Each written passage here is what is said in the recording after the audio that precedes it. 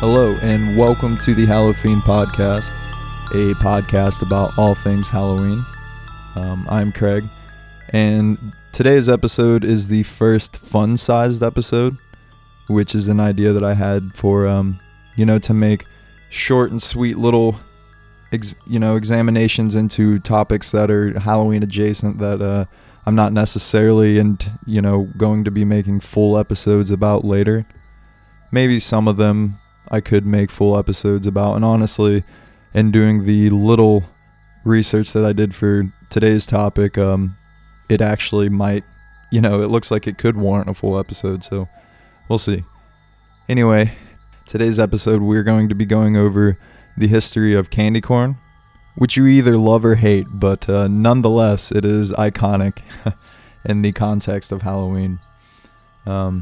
So, the earliest incarnation of candy corn, or what would become candy corn rather, was a candy called Chicken Feed, which started its production sometime in the 1880s.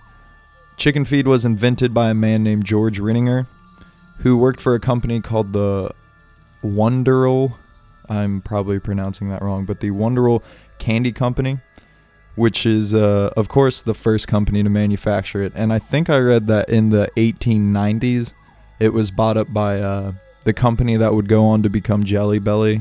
I believe they were called Golitz or something like that. And though they still hold that, they still produce candy corn to this day. We obviously see a lot more of the brand Brock's. We see, or at least I do, I tend to see that name more around this time of year. And I think I also read that the production of candy corn actually kept the Golitz or the Jelly Belly company afloat during the First World War and the Great Depression and things like that. So, because this actually, candy corn used to be quite popular. It seems treats inspired by agriculture were a popular trend in the 19th century and were specifically, of course, marketed at rural communities. Many candies were made to look like assorted vegetables and produce, and all of them were kind of made the same way, and that is taking stuff known as buttercream or mellow cream and pouring it into molds. And candy corn was no different, but it really stood out from the rest for its colorful appearance.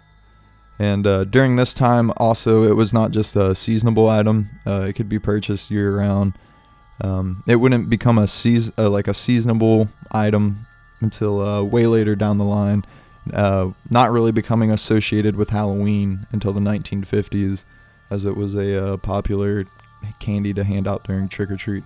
And real quick, mellow cream is essentially, from what I gathered and from what I remember, because this is a topic I've looked into before, randomly.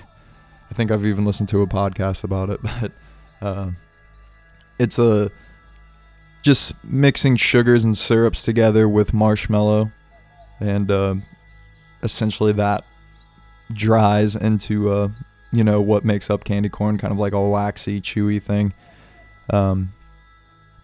And I think that the tricolor thing is achieved by just putting down a layer of white, a layer of orange, a layer of yellow, a layer of orange, and a layer of white. But yeah, anyway. As you know, it's gone on to become one of the biggest Halloween icons. Despite being mostly hated, it seems like it's honestly most people you talk to, I feel like, hate this stuff. I personally don't mind it. It's not amazing, but I can eat it. But even being so hated, it's estimated that a whopping 35 million pounds are sold each year around Halloween, which is pretty impressive. So obviously people are buying it, even if they're not eating it, they're definitely buying it. So yeah, around this time of year you'll also see things like the pumpkins, the candied pumpkins, and which is very much in the tradition of the 19th century, like we were talking about. They made the candies resemble produce items. Like I read turnips and things like that. I forget what the other vegetables they listed, but those were common in the 19th century. And we had the pumpkins today with the candy corn. Obviously, that's probably more purposely marketed towards Halloween. I didn't really jump into the looking up the history of the pumpkins, but it's all made of the same stuff, you know. It's all made of the mellow cream. The only difference between the two is the shape. I think the only thing in this family that's popular around this time of year that is any different from the pumpkins or the corn is like the chocolate ones.